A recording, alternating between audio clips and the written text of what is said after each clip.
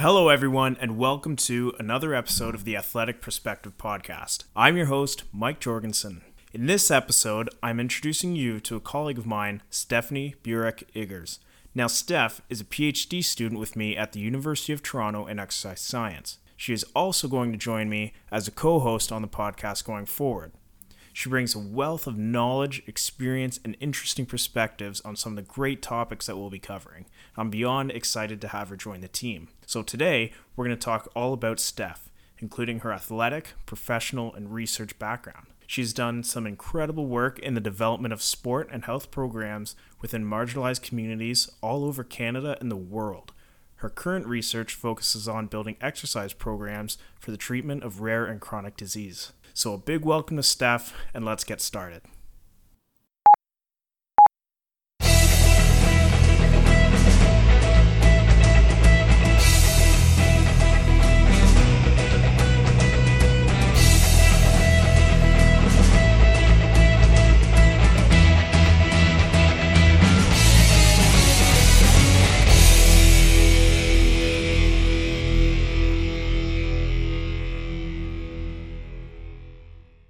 We're recording. We're live. I think it's also recording when I'm not talking because we are suitably in an athletic center. So it's picking up the voices of our athletes in the hallway. Oh, yeah. So welcome, Steph. Thanks for coming on today. Do you want to start by telling the listener a little bit about who you are and your background? Yeah, okay. I'm at U of T right now, studying with you, Mike, in exercise science. And what brought me here were a lot of things, but mostly sport.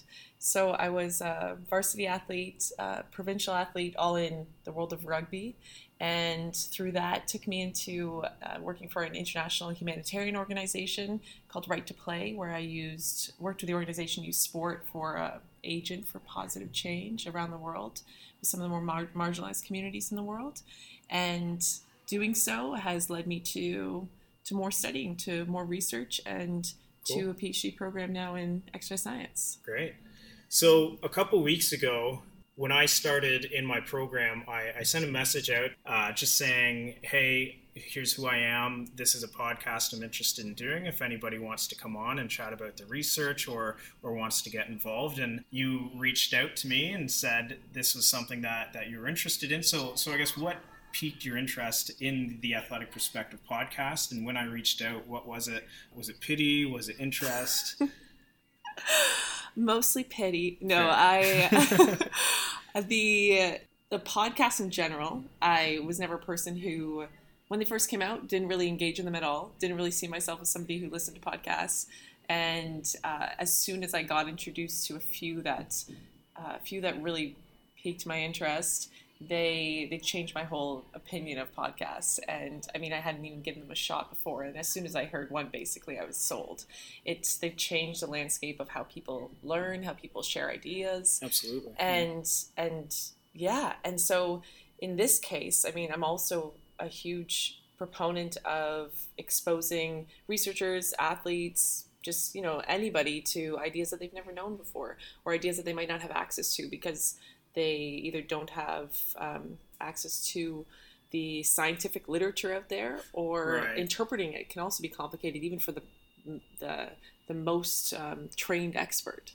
So you started by creating this podcast that transfers all that knowledge into something that an athlete can use, an everyday person can use, and I'm all about that. Yeah, that's the goal. Yeah. When we had talked initially, you'd said you wanted to get involved in the podcast. So what do you see your role being as we go forward with the podcast and your involvement with it? I think a big thing, I mean, again, I guess this goes with what my interest was in reaching out, was that your research is in sports psychology.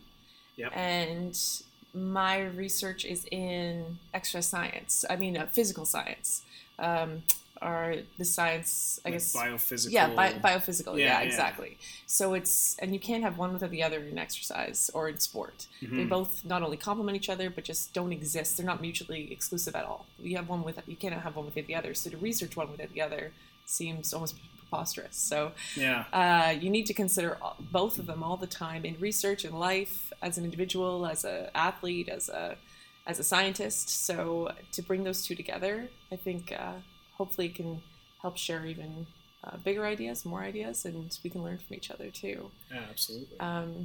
Yeah, and then just, I guess, also just being a catalyst for listeners to push our limits, push our potential, and try and reach those outer limits of our potential through new information. Yeah, and I think that resonates a lot with me as well.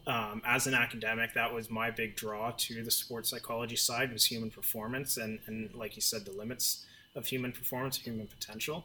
And I was really excited when you reached out, and I joke about the pity thing just because you're the only person who emailed me back, but you're right in the fact that we both come at similar issues from two very different perspectives. Both perspectives can really round out the type of information and the quality of information that we can provide to the listeners, and that's what it's all about. That's why I started this podcast.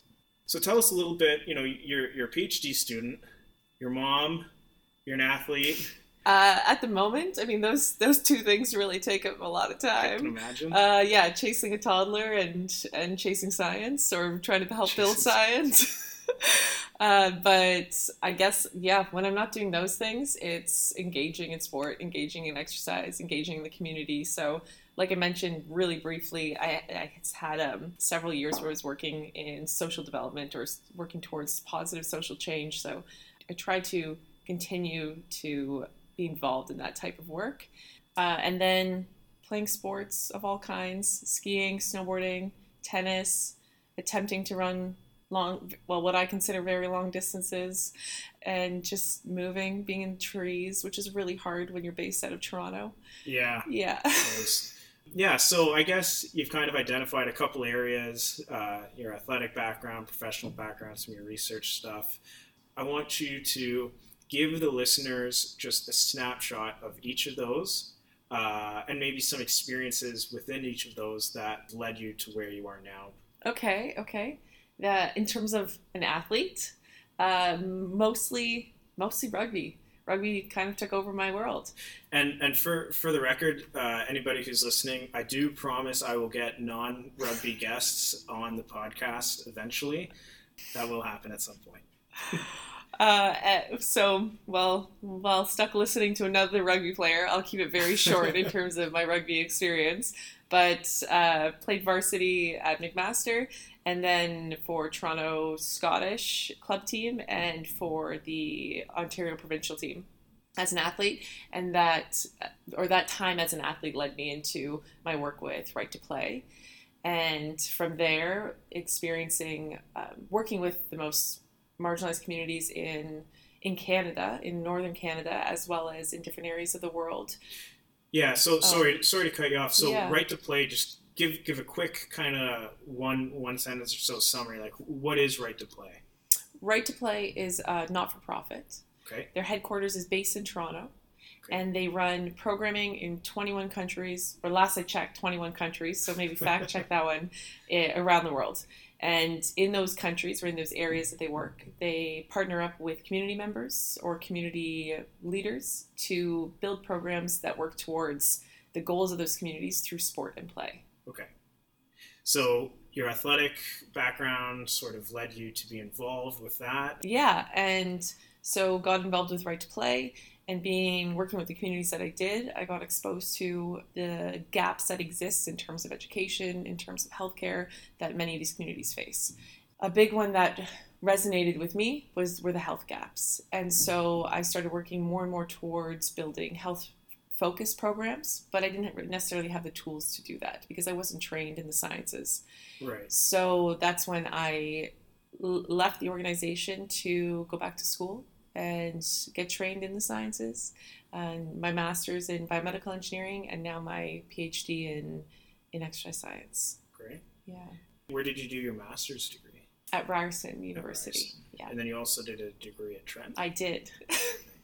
So I've been all over Ontario. The way it worked was I went to Trent to add on to my Bachelor's of Arts degree, my original undergraduate, into a science degree. Okay, so originally at McMaster University, Yep. transitioned to Trent University to extend that degree, Mm-hmm.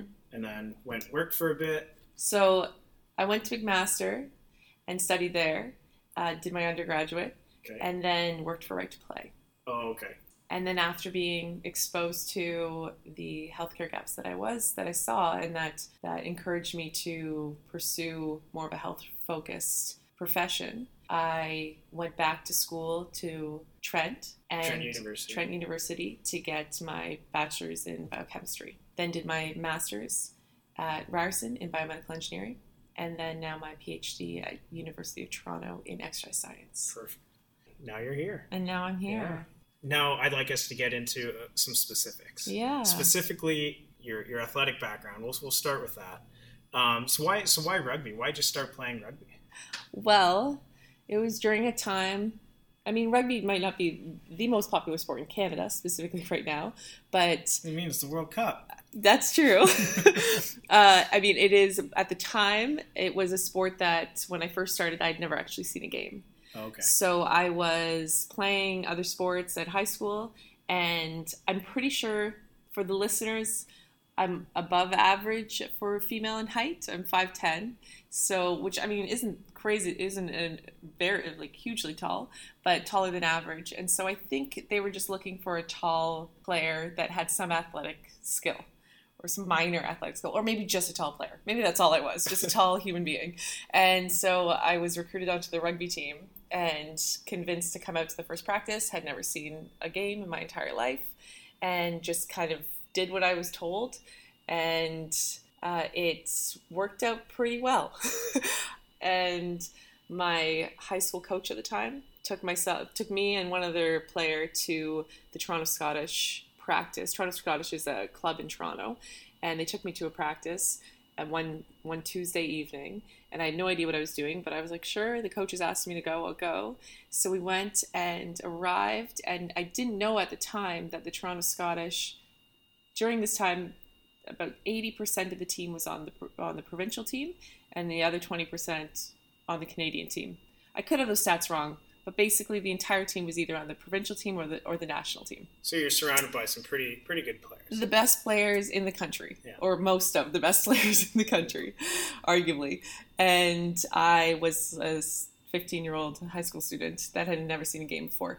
And only several practices under my belt at this point. So I got there.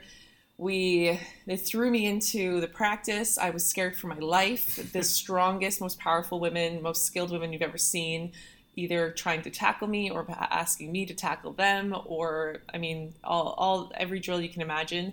And I came out with the whole thing being a blur, and thankful that I was alive.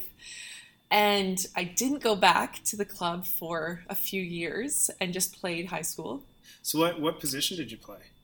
In high school, I was playing 8 and lock.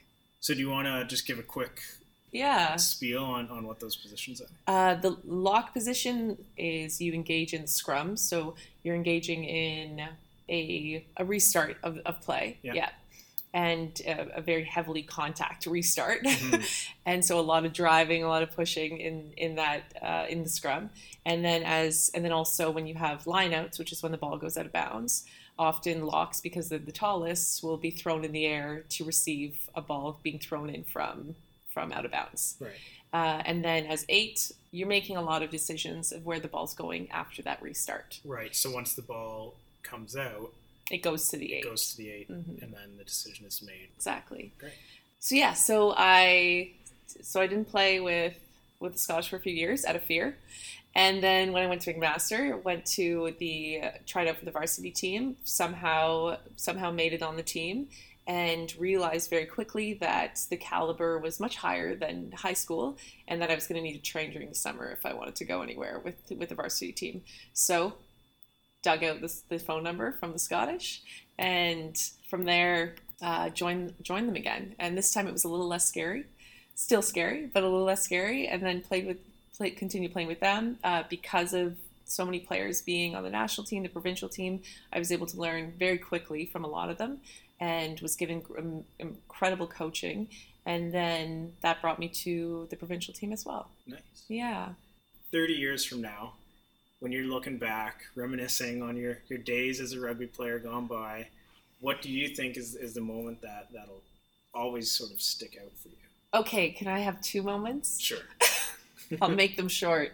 Moment one was my first game playing with Scottish women's first team. It was like nothing I experienced before because it was playing with a team that was so connected beyond words. Like it was so cohesive and beautiful and frightening because the speed of it was nothing I'd ever experienced. And in that moment, I knew I was surrounded by the best of the best, and that if I did everything I could to stay on that field with them, that I'd learn something. And that took me to maybe a better player than I ever would have because of those women. And I mean, not only as a player, but this was a team filled with doctors, lawyers. Like these were women excelling on and off the field, so role models in every aspect you can imagine. But kind of the more funny, I don't know, entertaining one was, and strange memory to be a favorite one, but was when I tore a ligament in my knee, and I collapsed on the field after trying to get up on it. And then several players came over. The physiotherapist came on the field, etc., as you usually do with an injury. And it was, I don't even feel comfortable telling the story now because it almost sounds like it's from a corny movie. But I was trying to hold myself up with this busted knee, and then someone came behind me, and she put her knees up so I could lean on her knees on the ground, like kind of like the back of a chair. And then she said, just lean on me, lean on me. And then the 4 or 5 other girls around there burst out into the rendition of the song Lean on Me. And it was very like Remember the Titans type corny Disney moment. But I mean, that's the kind of stuff that happens on the pitch. Like it was amazing. It was amazing. And that was the team, that was sport. That was kind of the magic and power of sport in that moment. And I somehow turned the worst, like a terrible injury, into one of my favorite memories of rugby, guys. Something really positive. Yeah. Beyond rugby, you play a few other sports, so do you want to just talk about that? Sure. I guess my winter one is snowboarding, skiing. Cool. And spent a lot of time in the snow and mountains out west, teaching as well, instructing as well. And mostly snowboarding.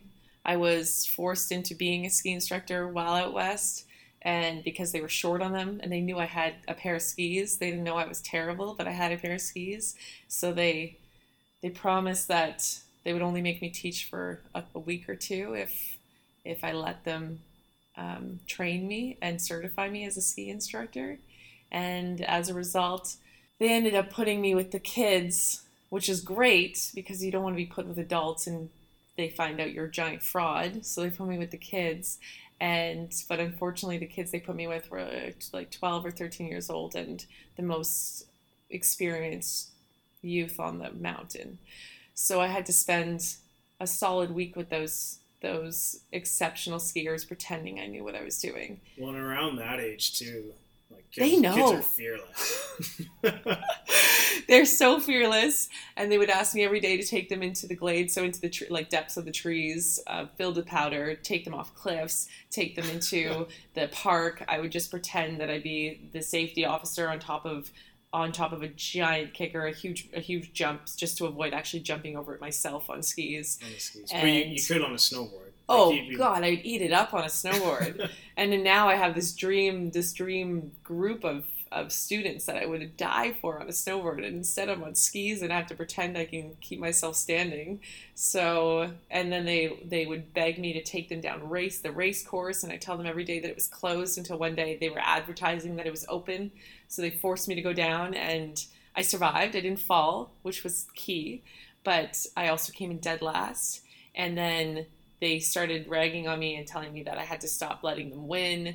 And I tried my hardest and came in very last. So I came out of that alive, which was okay. But yeah, so I can ski, choose to snowboard for the sake of my ego, maybe.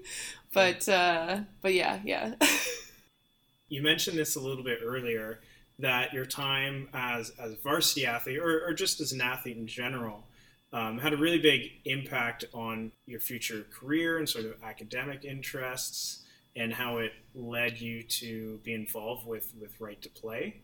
Do you want to elaborate on that a little bit, on sort of how that came about? Yeah, I was on the team at McMaster, and one of my teammates, Sarah McDougall, was also, on the team.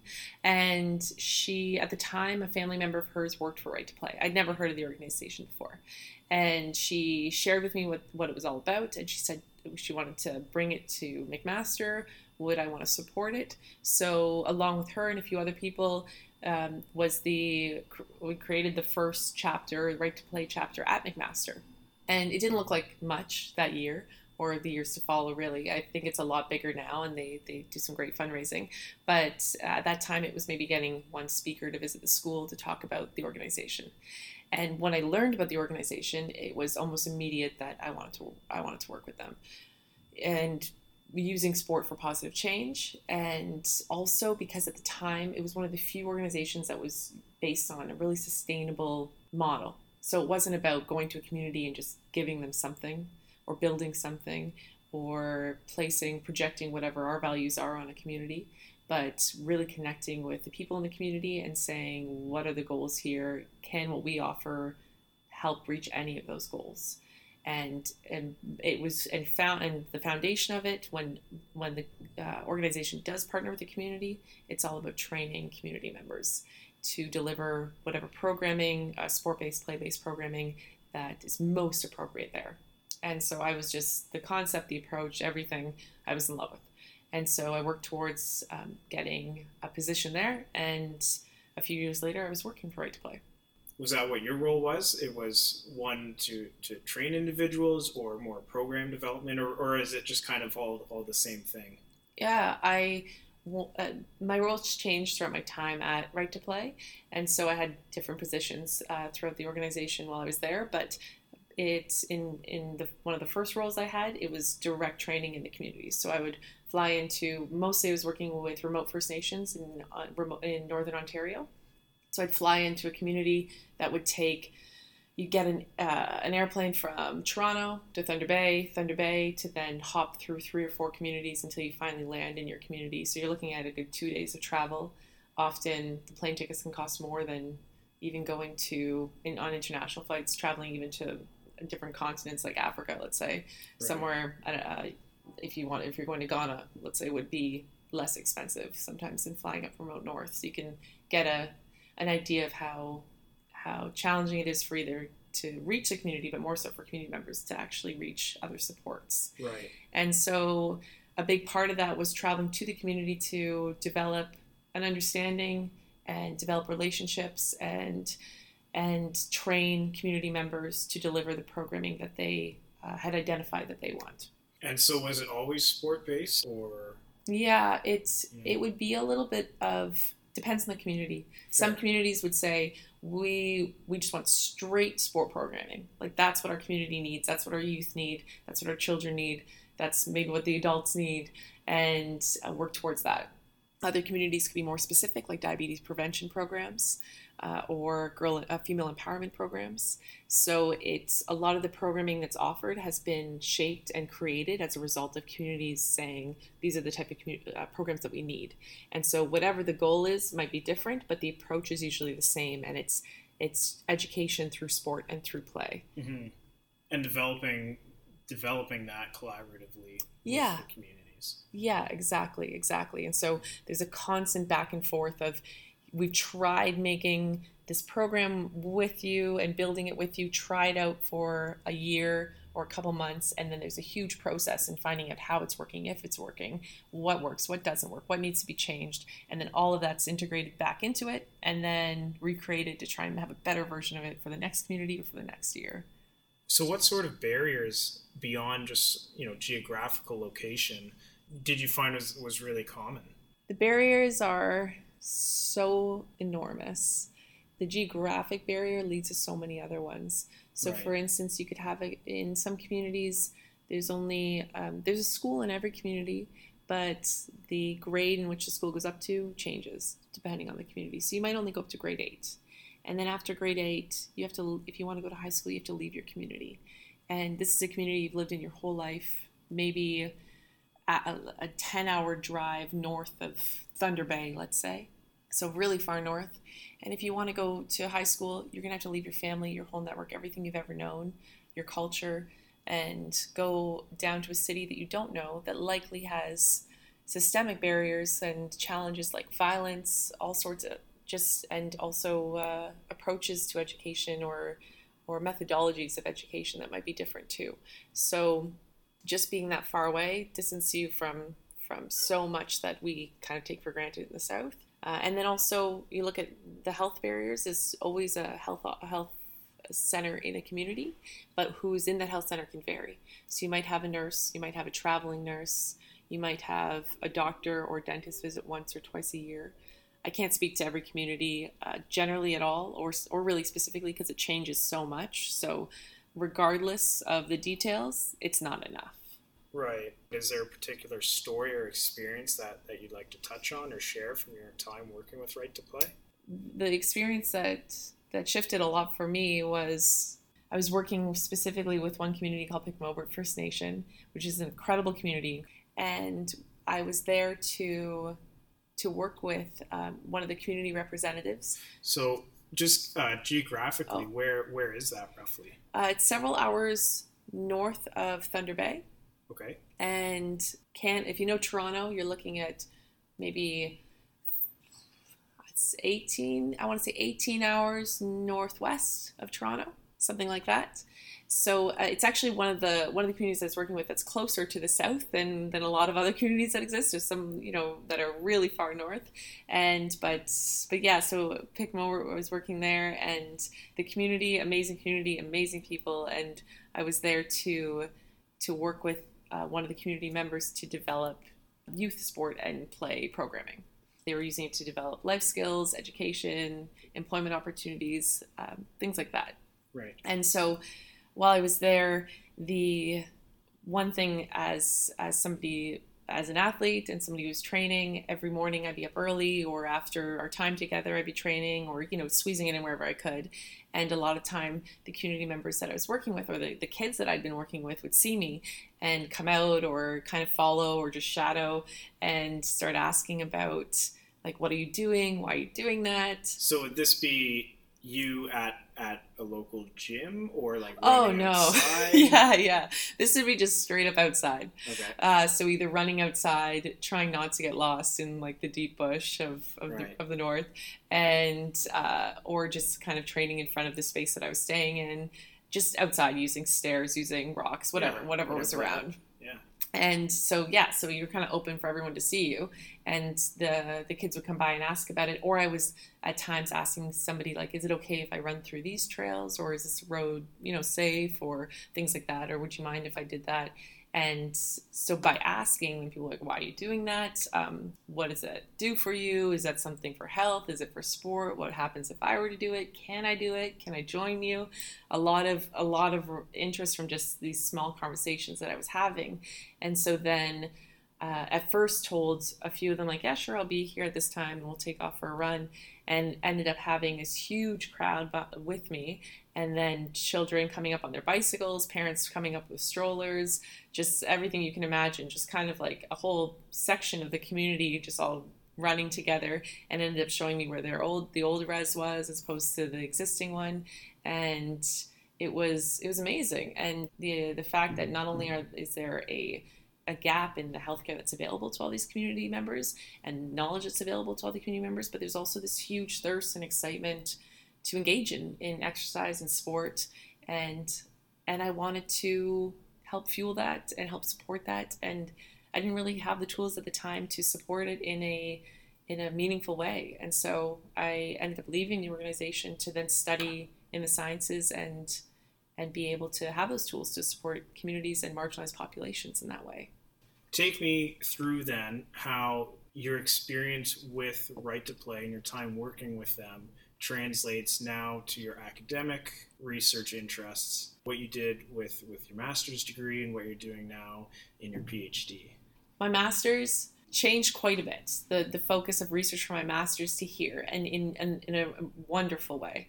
I thought that at the time, doing it in biomedical engineering, the idea was building technology or developing technology that exists, or building ones that don't exist to serve marginalized populations or rural areas. And so I was working in microfluidics, which is a field that uses the easiest example to draw on with microfluidics is a pregnancy test. So it's a piece of paper, and the way that it is put together, that paper and what's in that paper, allows you to put a small human sample on one end and a result on the other end by the reaction that's happening in that piece of paper. And so that's microfluidics, fluid on a micro level. And it can be anything from paper to then much more complex to small chips that are developed in clean rooms where you develop microchips for your computer. And it has tiny channels that are the width of a hair. And so you can look at how something similar to blood flow at the exact same dimensions as it happens in our smallest vessels in our body. And so there's a huge range of research that comes out of that, but it also allows for tiny technology and very transferable technology to rural areas or to areas that don't have a lot of resources, because you don't need a lot when it's extra small. Right.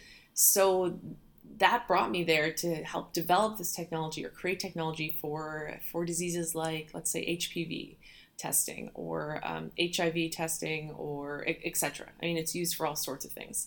And in that, I kept trying to bring in exercise science and sport and exercise physiology. And I came across this one article. It was published in 2017 in Nature. And the basis of this paper was that they looked at the response of, okay, so when you have cancer, if you have cancer, you have a chance of having circulating tumor cells. So when one cell breaks off the tumor and can travel through your body, through your bloodstream, let's say, those cells can then plant themselves somewhere else in your body. You can have a secondary tumor. So, of course, we want to avoid that happening. And in this study, they showed that those circulating tumor cells, by using these microchips, they showed what their response to exercise stress. And it showed that there was a 90% decrease in viability. So 90% died. When exposed to exercise stress. The sheer stress that comes from what they simulated was exercise stress on these chips. So they took these cells, put them on a chip, and induced some form of exercise, or what they... So they put these cells into a chip and flowed them through a tiny channel. Okay. Then they put exercise-induced stress on these cells mechanically. They would squish the chip in a way that would replicate exercise-induced stress in our body. And those cells that experience that stress, the viability of them, their ability to stay alive, decreased by 90%. And this led me to speaking with my current supervisor, Dr. Daniel Santamina, who works in exercise oncology, so exercise science for cancer survivors. So those that before treatment or after treatment for their cancer engage in exercise to help their recovery process. That's one example. But his lab does a huge range of things. But this is how we got connected. And through this, started discussing around the research in exercise for health, exercise for chronic disease, and now that's what has me here, or what has led me here. Right. And so you read this article, and it piqued your interest. And some of the work that you had been doing led to that, gave you sort of that background knowledge on what was going on in this article in this area. Mm-hmm. You reached out to your current supervisor, who does research in this area, and said what? I said that I want to do something similar to this for your lab. So I want to complement everything that you're doing, but with this type of technology. Right. So this cell-induced or stress-induced microtechnology. Mm-hmm, mm-hmm. Okay. And so the tricky thing with research is you have to be in certain places at the right time. And so in terms of this technology complementing what they're doing right now, might not be the perfect time at the moment.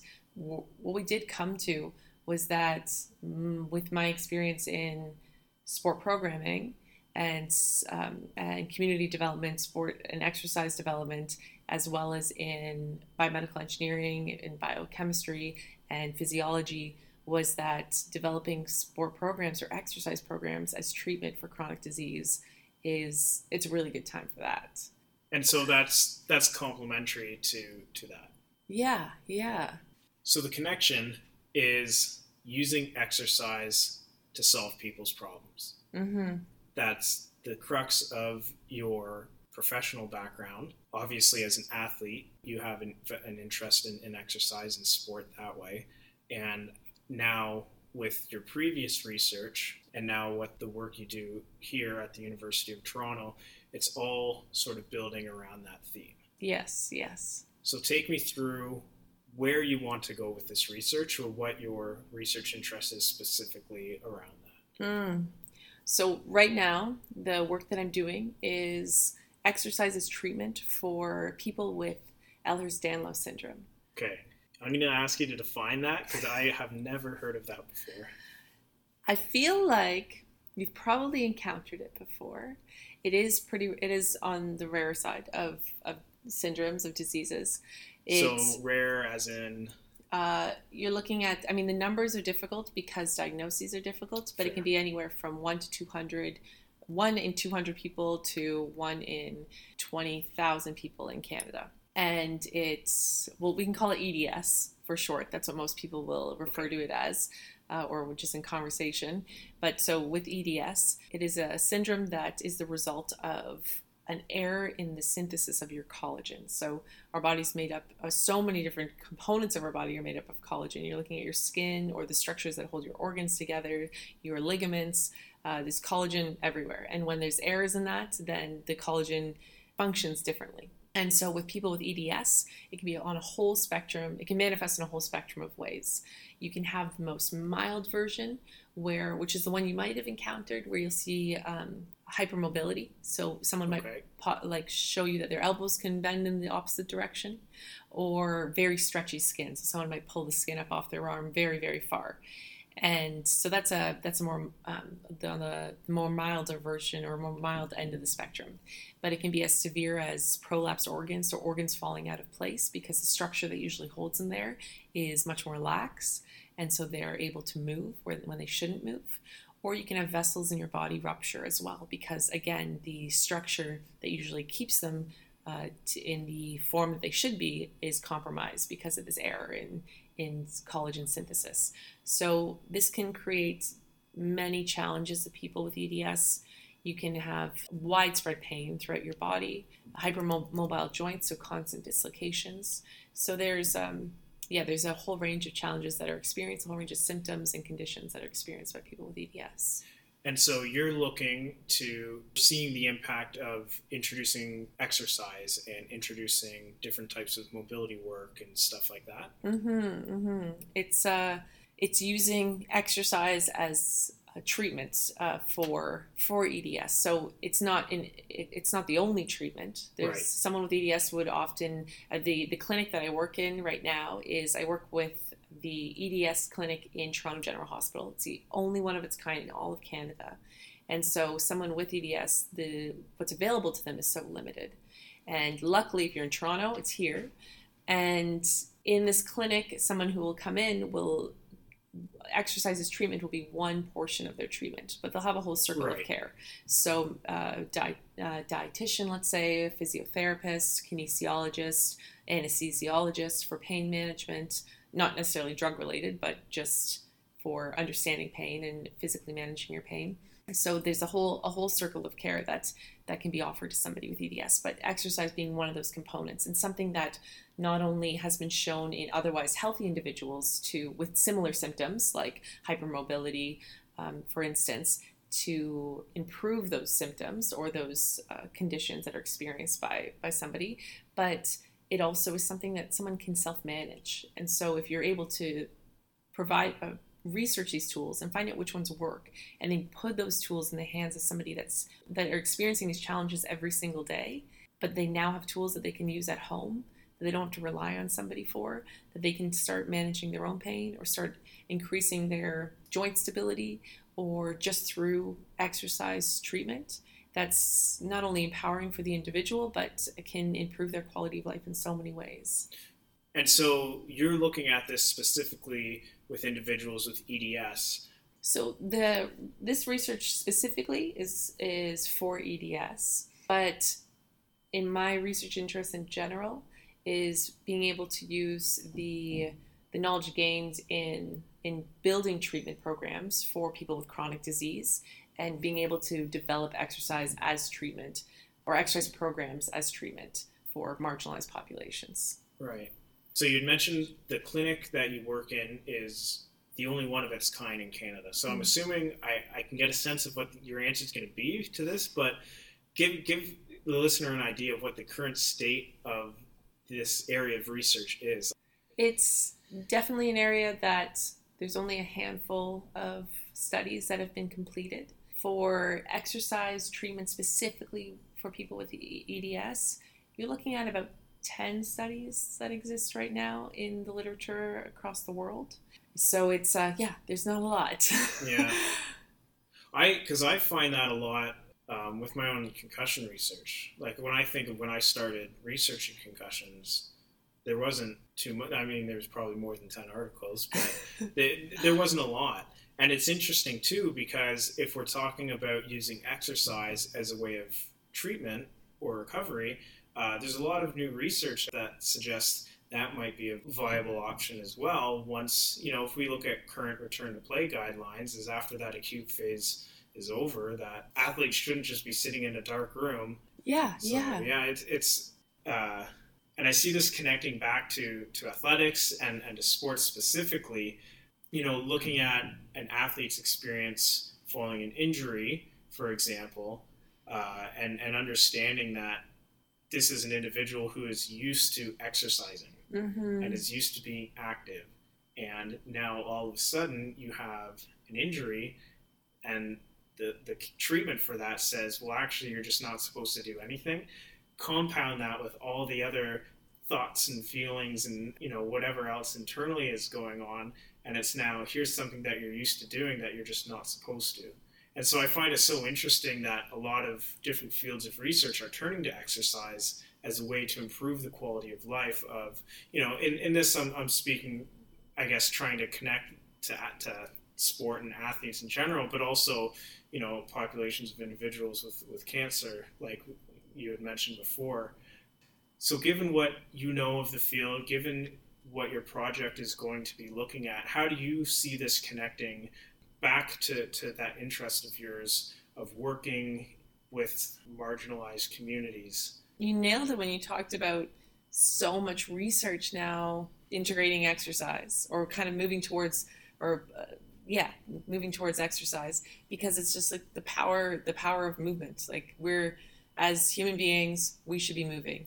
And there's some of us there's people out there that have a lot more challenges to moving every day than you or I might. That doesn't necessarily mean that the best prescription is staying still, because those challenges exist. So, for example, people with EDS often are diagnosed really late because the criteria for diagnosing it has changed. It has changed a few times, and recently again in 2017. And so now, and a lot of physicians aren't even given the opportunity to learn about it, because it is on the more rare side of conditions too, that it won't be the first thing to be diagnosed if it's actually what the person's experiencing. So how is it diagnosed? Like what has changed, I guess? There's two main components. One is a clinical test. So you're in the office with your doctor, and they'll ask you they'll assess you physically. So they'll say to bend in a certain way, or to reach in a certain way, or manipulate a certain body part to see, let's say it's hypermobility, for example. But there's a whole kind of checklist. And if you are on one end of that checklist, or you score a certain amount, then you can be considered to be hypermobile version of EDS. There's 13 types of it, and 12 of them can be diagnosed molecularly through a genetic marker. So the 13th type, they haven't found a genetic marker for it yet. So not to say there isn't one, but they haven't identified it yet. So that 13th type is reliant on that clinical test. So that's how you get diagnosed. But that way of diagnosing has changed so recently. And then so often people are diagnosed pretty late, or relatively late, let's say in your 20s, where you might have been playing sports your whole life but have been having recurrent injuries because of hypermobility. And now someone tells you have this diagnosis, and that can really change your identity and how you view yourself or how you view your capabilities. And some people might lean towards moving away from sport as a safety precaution. And so by building up the research that shows the benefits of exercise or showing that exercise can actually be treatment, it allows someone who otherwise might be moving away from it to lean into it and to find a way to keep it in their life. Mm-hmm. It's actually beneficial. Yeah. And so, given that it's diagnosed later in life, what experiences might somebody have if they were an athlete, for example, who has EDS? Just speaking, like, just very generally. Yeah, a common one would be hypermobility. So in hypermobility, that can lead to constant dislocations or frequent dislocations. That would be one of the main indicators as an athlete. Another one could be also widespread pain too. So pain that's increasing over years, over age, and that doesn't necessarily have an identified source. Right. What's next for your research then? The EDS is the exercise science or exercise treatment in EDS is still so small, so I'm going to hang out there, and because there's a lot of work to be done to support people with EDS in this field, but mostly it's going to be to develop those guidelines for physicians to be able, so your average family physician would be able to give you exercise treatment programs if you do walk into their room with EDS and are looking for improving your quality of life through that. The other thing is, now that it's being diagnosed earlier and that the criteria is becoming better known, that there's going to be more children diagnosed with EDS too. Mm-hmm. So working with the pediatric population that are going to be living and growing up with EDS and knowing that they have it too. One question I have is, what sort of exercises are used?